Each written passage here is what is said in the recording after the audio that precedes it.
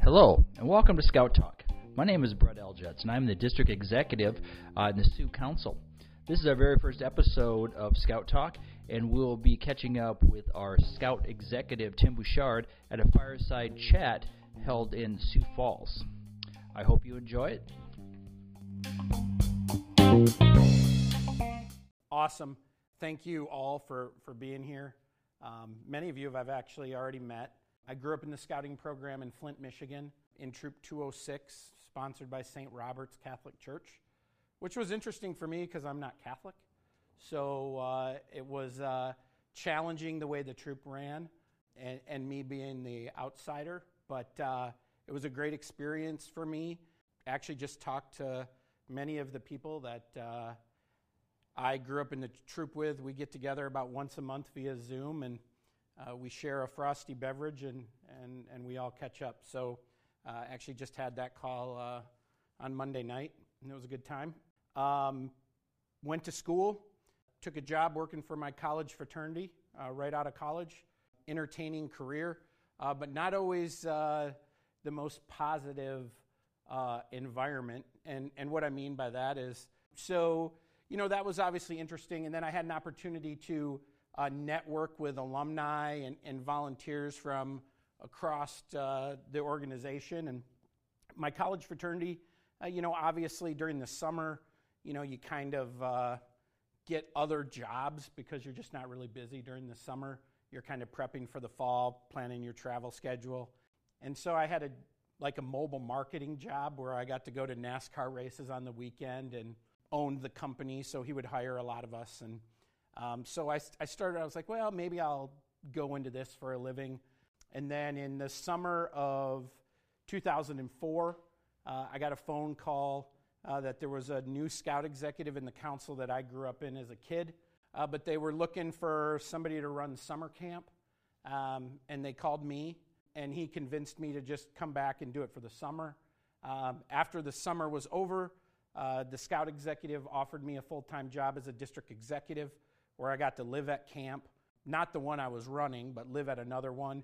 And, that's a challenge. That was a challenge for me because they all still remembered me as little Timmy, and I'm supposed to be the one that is guiding, mentoring, and help them, and they were the ones that were just doing that for me. After some conversations, I decided that I would do it, and my main focus was I didn't want to be a district executive. I wanted to be a camp and program guy and just run camp, and there's not a lot of opportunity for growth in that, so I realized that I had to be a successful district executive to be able to be successful at camp. The other thing is I had to recruit, train, empower, and inspire volunteers because I had to have my job done before I went to summer camp, because I was at summer camp all summer. So what's the first thing a professional does in the fall? Recruitment. And what else happens in the fall? Popcorn. So I had to have all my units signed up for popcorn. I had to have all my school nights already done. And then I had to have my FOS goal done. And, normally we have till June 30th to hit our goals as professionals. Well, if I have to be at camp Memorial Day weekend, and I'm going to be there till Labor Day weekend, I had to hit my goal before I left, otherwise it's not going to get done. I started talking to volunteers, and I started talking to other professionals to find out, what it took to be successful, and, everybody told me something different. But the one thing I learned is we go away 90 days into the job, we go away to a training. Back in the day, it was called PDL1, which was Professional Development Level 1. And then you have to go to 3 of them before you're professional. You get certified, commissioned after the first one, but then you do your career evaluation and other ones after you complete your third one. You're not supposed to get promoted till after your third one, and it's a 2-week training. So they send you to Dallas for 2 weeks, and you're literally in class from 7 in the morning till 10 o'clock at night every day, except for the Sunday in between the course. You're only in class till noon that day, and then they let you go have fun in Dallas.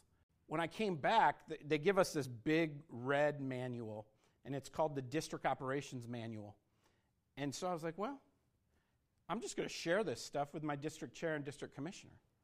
And so I walked in and I said, this is what they told me at the national office. And my district commissioner goes, yeah, that's the peaches and cream district, and this isn't it. And I was like, okay. But then I gave him the binder and I said, just read through it.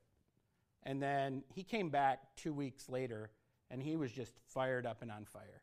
He had job descriptions for everybody on the district committee, and I said, these were my goals for the next 90 days. And, we just laid it all out. And then I was like, wow. And then the district committee grew. People that remembered me, started to come back. And probably because of that experience, I am where I am today. I had an opportunity to go to West Palm Beach, Florida, and serve as the camp director and program director for that council.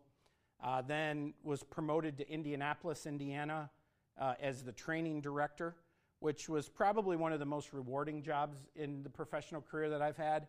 I literally was the person that ran Wood Badge, NYLT, University of Scouting, Powwow, Adult Leader Basic Trainings. We created on-demand training.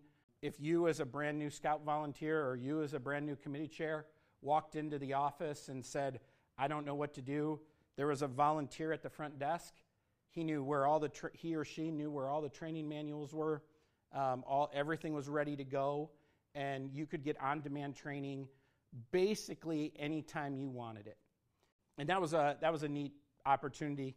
After that, I became a field director in Indianapolis and managed over 50% of the council's membership in finance. We had 23,000 youth in my service territory, which is actually bigger than the whole council now. After that, I was promoted to Rapid City. Had an opportunity to serve out there for 4.5 years. Great experience. They had a lot of opportunities there. Probably one of my biggest regrets in my career is I probably left there 1 year too soon. Probably should have stayed one more year. I don't think they would have went back into debt if I could have just stayed one more year. And then went to the national office. My job was to raise $19 million for the World Scout Jamboree, doing all their corporate sponsorships and programs, and just realized as everything was happening in the Boy Scouts of America, the best place to be is in a local council. And that's where the rubber meets the road. My boss that hired me in Flint, Michigan, was the CEO in Chicago, and he hired me as his chief operating officer and deputy scout executive. Oversaw a team of about 55 staff members, full part-time support, camp rangers. We had a $12 million operating budget. Basically, my job was to grow membership, to grow finance, and handle all the books and customer service, and then the camping operations. Our camps, one of our camps was 10,000 acres, had between 600 and 900 kids a week, which is more than we'll have the entire summer at Lewis and Clark. And this place was always kind of a place that I wanted to come. It's always been on my radar after serving in the Black Hills. I initially thought when I took the job in the Black Hills that I might have an opportunity to have this job a little sooner, but I'm here now. I'm excited. I feel like my personality, the person that I am, blends really well with the values of the people here. I feel like I fit in better here than I have in other places that I worked. I've interviewed to be the scout executive of 4 Boy Scout councils. I'm 2-0 in the state of South Dakota, and I'm 0-2 outside. So obviously I think I am truly meant to be here. This organization meant so much to me, and I feel that it's my job to make sure that this organization continues and continues to change and develop. So that's a little bit about me. My vision.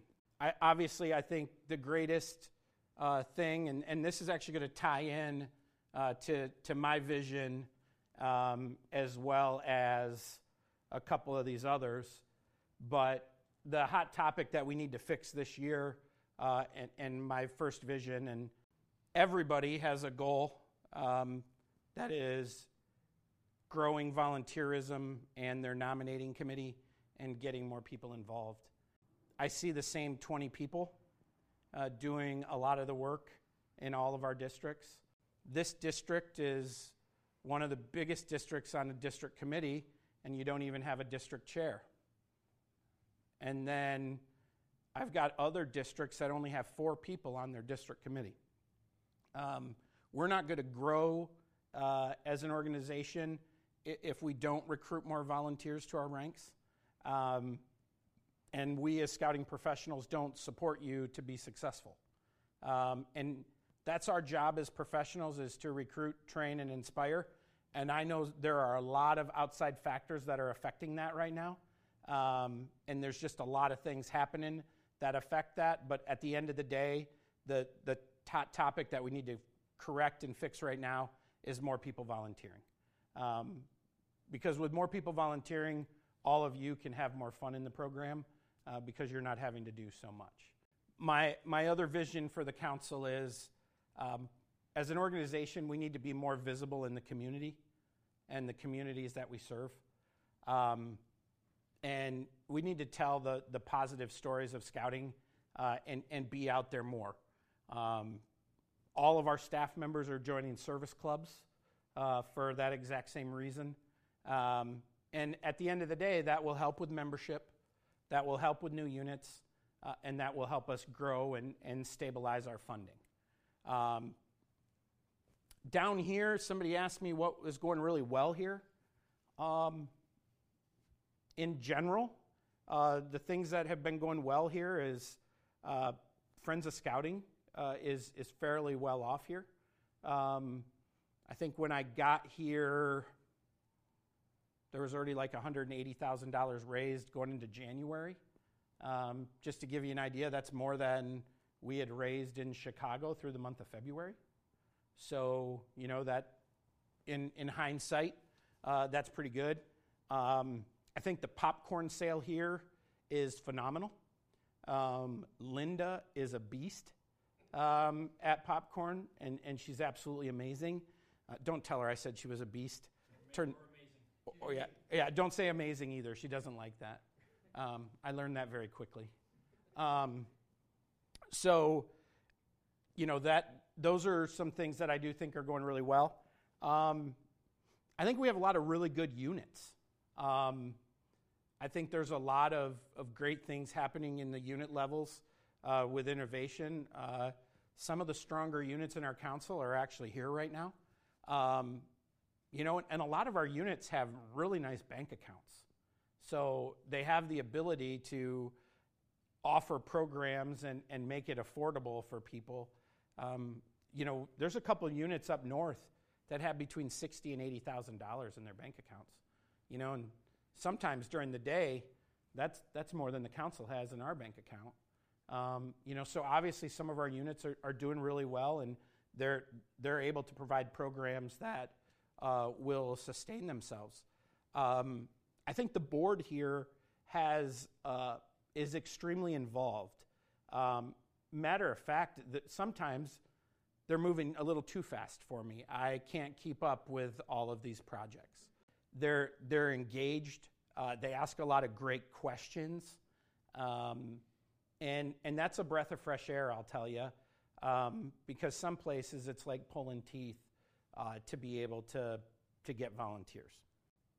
I'll now turn it around and say some of the things that aren't doing so well. In my opinion, we've gotten complacent at doing a lot of the same things the same way for so many years, and maybe not upgrading our technology and our systems. For a council our size, I think our newsletter should be a little better. I think the technology that we use, you know, whether we switch to a constant contact or whatever, I think we can do a better job of improving the communication that we have as a council. I think our website and our IT infrastructure needs some upgrading, especially Tintaroo. I think the system is a little outdated, and we can't do everything that we need to do. Perfect example is Sioux Training Academy. There are some other softwares out there that do things that would have made it a little easier for people. Like it will print class rosters with maps, and it will print door signs saying what classes are offered and what times, and nobody has to create it. It will do blue cards for you at the click of a couple buttons. Even Brett got excited about me talking about the program, and he went and researched it. And then an employee that left here recently to go to another council, he heard me talking about it, and I've gotten like 5 or 6 texts from him saying, oh, wow, this system is great. And then he's asked me a couple things on how to use it. But, that is an opportunity. The other thing that's a challenge is all of our systems don't talk to each other. And there are things that we can do that will make that happen. So, for example, for me to do my job at camp and run the trading post, I literally have to check out of the register. I have to then forward an email to myself. I then have to bring the cash and the credit card receipts with me to the office. Then I have to print off the email, attach the cash, the checks, the credit cards, so that somebody can then turn around and input it into the computer in here. Whereas if we were to switch to another system, it would talk to the computers here and then also talk to our financial software, so somebody doesn't have to re-enter it, they just have to upload it. So, and then if we can free up some of those tasks, it allows our office staff to do other things that we can better serve volunteers. So some of our infrastructure needs to be upgraded and changed. The other thing that when you have leadership that's been in place for a while, sometimes you don't dig down as far as you should. And so there's been some things that probably aren't fully at the BSA standards. We've just been getting by. And so changing some of those philosophies and standards has been one of those things that I've been focusing on. For example, the audit here started in February. As of today, the audit is still not over. So, obviously, there are some systems and policies that need to change there. But I will tell you, it's better than a previous council in this state that I worked at when I got there. So things are going pretty good on that front now. Talking about improvements, obviously our parking lot looks very interesting right now. So that's an improvement that's going to be happening probably sometime this fall. I can't remember who asked that question. Was that you? Okay. So parking lot improvement is getting ready to happen. As you can see, sometime this week, somebody's going to be coming in to finish the ceiling tiles and this last section in the entire building that needs to be connected. I think this is the last section that needs to be connected. There's one heater missing. And then you won't see this, but then the boiler system will be torn out. Additionally, we are building a new office right outside. We're getting ready to do some more heating and cooling upgrades in all the entryways to the building. And then sometime this fall, we will be starting a design build process. Is anyone that doesn't understand what a design build is? Basically, we have a vision of what we want in the back. We'll bring out contractors. We'll tell them that this is the budget we want to stay within, and then they will tell us this is what you'll have to do to stay within that budget, and we'll add the urban adventure center to the back of the warehouse over there. Also with an outdoor amphitheater and fire pit. The indoor climbing wall is going to be a little different than was originally pitched. We're also going to have some laser, archery, rifle, shotgun, and pistol ranges, a couple other simulators, a rotating rock wall, and some other features in that building for units to be able to rent, come into town, have some showers back there so you can actually shower when you spend the weekend here, as I know some of you have stayed in the building and haven't been able to shower. And then from a building standpoint, we're also in the process of fixing some of the handicap accessibility to the building as well. So those are some of the building upgrades that are going to be happening. Within the next 2 weeks, there's going to be some construction happening at Ayataka. We're going to cut down some of the trees on the entry road and then widen the road so it can have two-way traffic in and out. And that process was approved by the board at the last meeting of you on the board. Yep, so thank you for voting on that. We are also adding fiber optics to Ayataka. I anticipate that project being done by the end of next month, probably. And then the next big project there will be building a storm shelter with another lodge on top so that more than one unit can rent Ayataka in the winter and utilize that sledding hill a little more.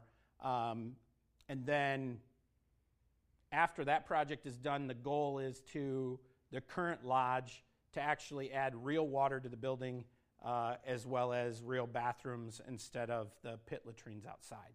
So those would be the goals for Ayataka. And then in 2 weeks, myself and the board will be walking around Ayataka and figuring out the next steps to improve Ayataka. On a property we still own, Chautauqua, because that has not sold yet, no improvements happening there.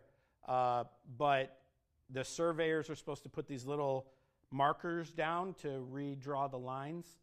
I just signed 7 quit claim deeds to give away a percentage of acreage so that we can finally sell that property. So that'll be about another $1.8 million coming into our capital improvements fund. And I'll talk about some of that money here in a bit.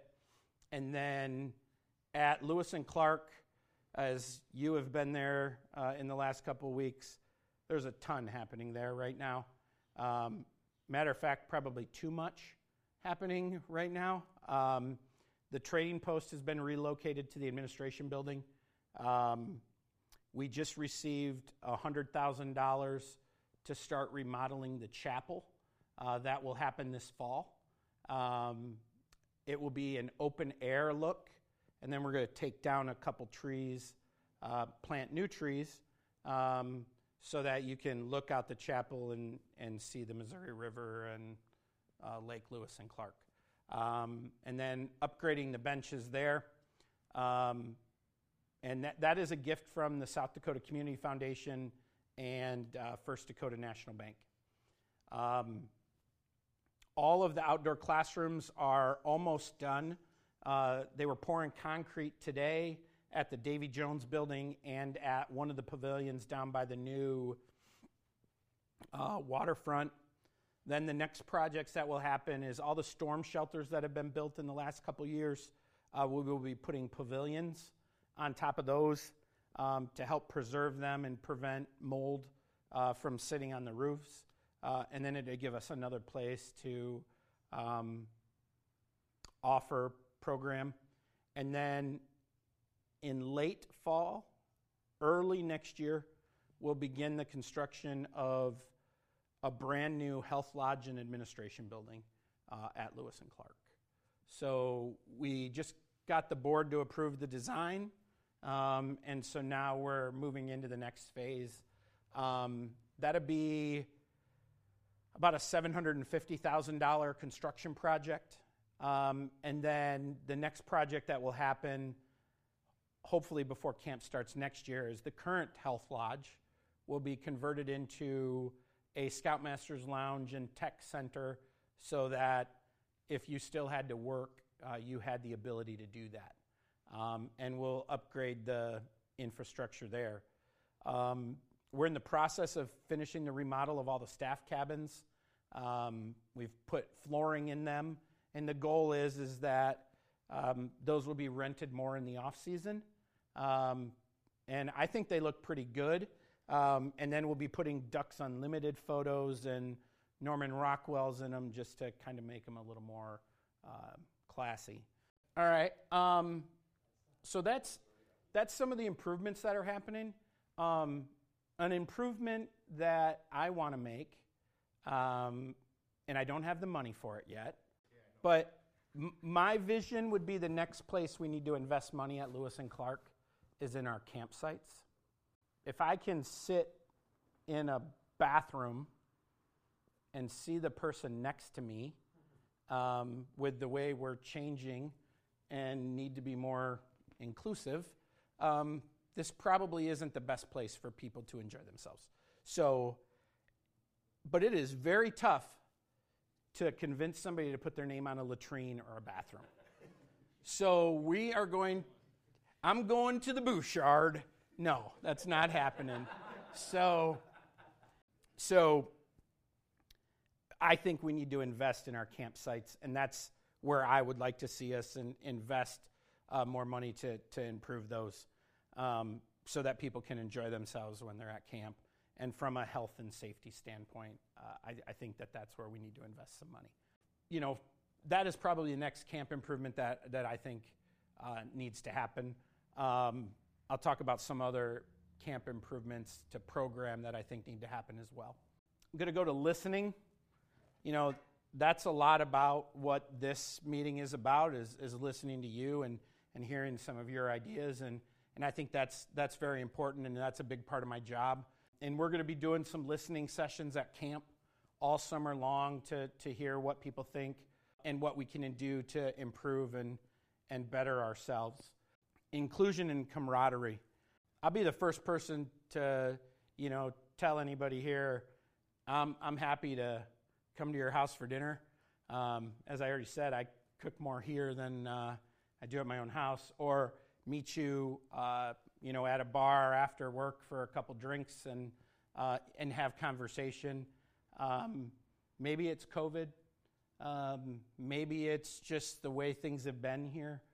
It's been, I know Brett and I have went and had drinks, and Mike and I have had drinks after work, but I don't know that it's a culture that's been ingrained here. And I think that's something that needs to change. And I think we need to do more things as adults in the program that are fun for us as well. And I don't know that we have a lot of that. So for example, at Lewis and Clark, we have no adult leader programming. There's no training opportunities. What is an adult supposed to do when they come to camp?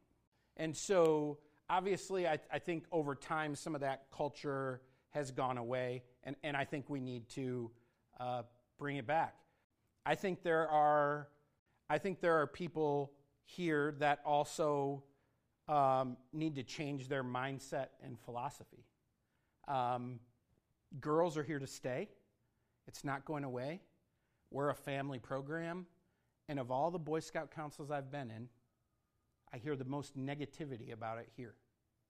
And how are we going to grow and attract and retain people if we're talking negatively about it? And the reason the Boy Scouts made this shift is because they felt that families wanted it and need it, and people could have an opportunity to, as a family, make a decision on which programs were best for them. And so I think as an organization, we need to spend more time about it. I think we need to talk about it. I think we need to listen to the young girls in our program, the women that are extremely involved in this program. And then I need to model that way too and diversify my field team to meet the needs of the people that we're trying to recruit and join the program too. The camaraderie here though, that's been tough. It's different than I'm used to. I'm used to having Thanksgiving meals with my staff that don't have a place to go, or having somebody else host that, or doing Easter in the basement. And those kind of things are going to take a while to change. The kicking the stones meetings, or going to the Crooked Pint after these meetings, it doesn't really happen. I haven't seen that here, and that's a little different. And for somebody like you that's brand new, sometimes that's where you're going to get the best ideas, advice, and information, especially after a couple beers or Diet Cokes or whatever you prefer. But we need more of those. And I'd like to see some year-round, adult leader programming. It was really tough for me this year to not have a Silver Beaver recognition dinner to recognize our volunteers that got the Silver Beaver. I was told that they happen in the districts, they happen where the person wants. Well, you really don't create camaraderie as a council doing it like this. I don't know that there's enough gatherings where we all get together and recognize each other either. But I've also been told not to waste my time, because no matter how hard I try, it's not going to work.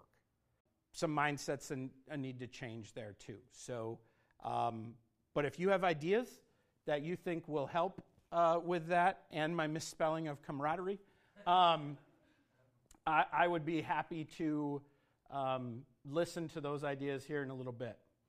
I think I covered working well. Mentorship. I'm going to put you on the spot here, and I'm sorry. And it's not intentional. Mentorship in this district falls under him. And in order to do that, we need to have more unit-serving commissioners to be able to help somebody like you as a new leader. The Boy Scouts of America says for every 3 units, you should have 1 commissioner that visits that unit at least once a month to help them. When was the last time you saw a volunteer other than your unit at your troop meeting? So, to grow that mentorship, that's what we need. We need unit commissioners, people that are experienced in scouting, to be able to help and maintain. And that goes back to growing our units. It also goes back to training as well. All right, what's the heart of our program? Why are we all here?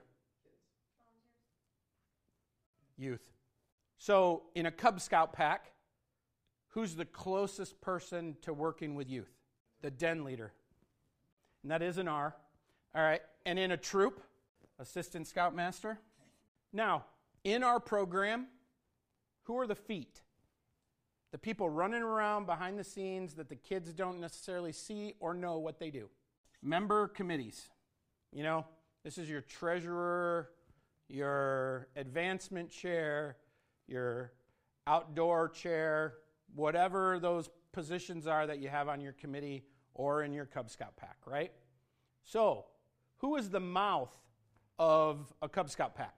This is the person that stands up and makes a fool of themselves. Cub Master.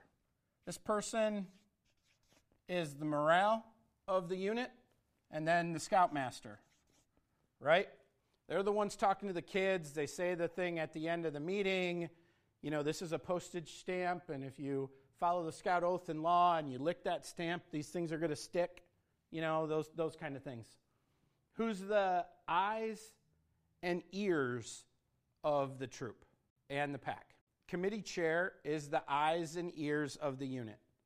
That person makes sure that the unit is following the rules and policies of their chartered organization, the rules and policies of the Boy Scouts of America, making sure that all the paperwork is right, making sure the financial records are right.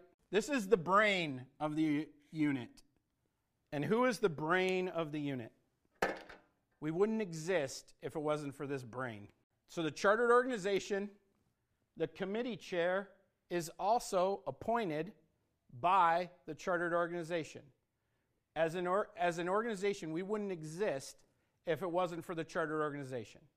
The chartered organization rep is the liaison between the chartered organization and the unit. This is the person that you go to get them to approve your adult leaders. Okay? This is the person that appoints the committee chair. The committee chair is not voted on by the committee. It needs to be appointed by the chartered organization. The committee chair appoints the scoutmaster and the cub master if the process works right. Okay? Now, the reason I bring this up is over time, some of these things get lost. And that mentorship is important because these people move on, and we do a horrible job at succession planning. And if we improve our succession planning, we will. So the mentorship, in order for that to work right, we need to start getting our units to work right, and have better training and opportunities to provide more mentorship. As much as I love that we have Zoom and all this technology, I feel that it's hurting the most important thing, and that's the conversations and the things that happen here. I learn by doing. I learn by making mistakes, and I think many other people learn that way too, and we miss those opportunities. And I think roundtables are a great place for mentorship too, and I think roundtables have gotten stale over time, and I think we need to spend a little more money to start making these things a little better. Swimming pool. Since I've been here, I've heard that people don't go to Lewis and Clark because we don't have a swimming pool. It's a horrible lake to swim in. It's a wonderful lake to look at. The views are phenomenal. Problem is swimming pools are money pits.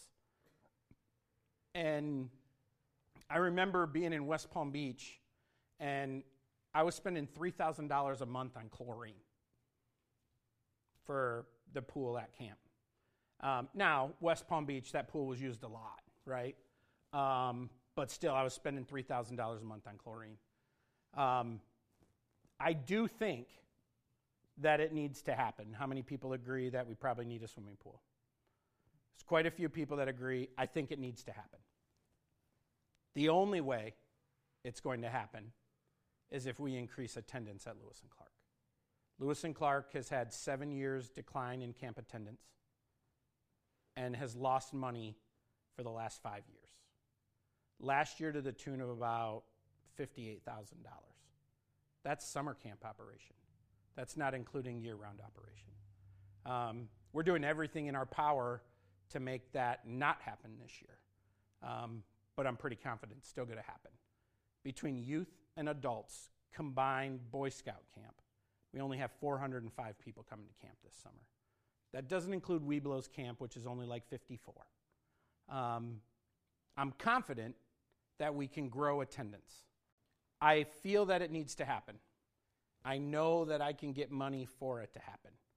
But we're not in a place where we would be able to financially sustain that swimming pool in our current attendance. So, and as Mark knows, we've had this conversation on our board numerous times since I've been here, and it gets heated every time.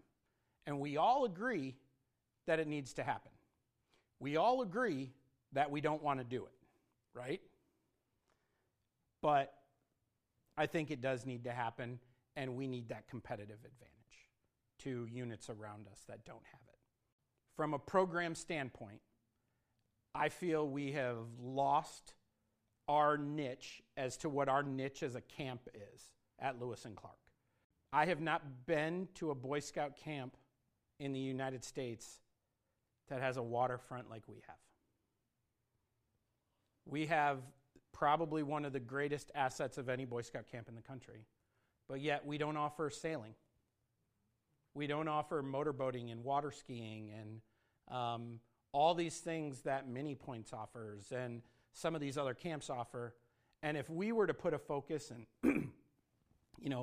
buy a couple pontoon boats, buy a couple speed boats, pontoon boats, so we can take donors out onto the water and see it, or take the adult leaders out fishing, and teach kids how to drive those before they get into a speedboat.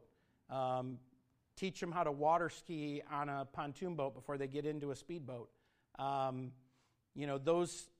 Those things will help bring people to camp and give us a competitive advantage of our closest neighbors. I am in the process of starting a sailing committee. We're going to look at even getting some sailboats. And it was crazy. Once I started having conversations, I've actually had a guy that said, hey, I'm going to donate 3 sailboats to you, and one of them is a liveaboard where people can live on it. So are we going to get it up and running by next year? I hope so. I think we need to relook at Mr. Hab. I think we lost what makes that program so successful. We should be ending at the state park in Nebraska and shooting black powder and going horseback riding and doing all those things that we used to do, because no other camp around here offers that. And I know that our units probably don't care about that as much, but to attract and bring in more money to be spent in this council, just increasing camp attendance from 405 to 605 kids or adults coming to camp, that's another $138,000 to the bottom line of camp. So if we can just get to 600, we're at a point where our camp is profitable and we're making money. And if we can get to 800 or 900, that's another $180,000 to $190,000. And this council is balancing the budget every year to the tune of between $4,000 and $10,000. So imagine what we'd do if we had another $150,000, $300,000 into our operating budget. And that small little council on the other side of the state, with only 35 units and 400 kids, they have $500,000 in summer camp revenue coming in this summer. How much do you think we have right now? $100,000. That's how much money's coming into camp this summer. And you have $50,000 in camp salaries, probably $30,000, $40,000 in food. That doesn't give us a lot of money to play with. And both of you, all of you have seen the trading post. There's $35,000 in inventory in that trading post before I even opened the door, which has to go, right? So we need to look at the program. And so here's my plea to all of you as unit leaders. Normally, I would tell you, I don't care where your unit goes camping as long as kids are going camping. I would ask that next year that you sit down with your unit leaders and your kids and explain to them the importance of staying local the next 2 years. And the reason I say that is we're putting millions and millions of dollars in improvements into our properties, and our own units aren't even supporting it. And when other people see that, they don't want to come here either. And we need to make this a destination, and we say it's an epic destination, but yet nobody wants to come to camp. And have things maybe happened or steamed that people have been upset about? Probably. But if for the next 2 years, every unit in our council comes to Lewis and Clark and supports the camp, we can turn around the council budget and the camp operation, and that gives us enough time to rebuild that reputation to bring in units from outside of our council territory to financially sustain it. And the best way for us as a council to bring in some more camaraderie and inclusion is to make ourselves successful here as well. And that's the only way we're going to grow our camp, and that's the only way we're going to make other improvements in the camp.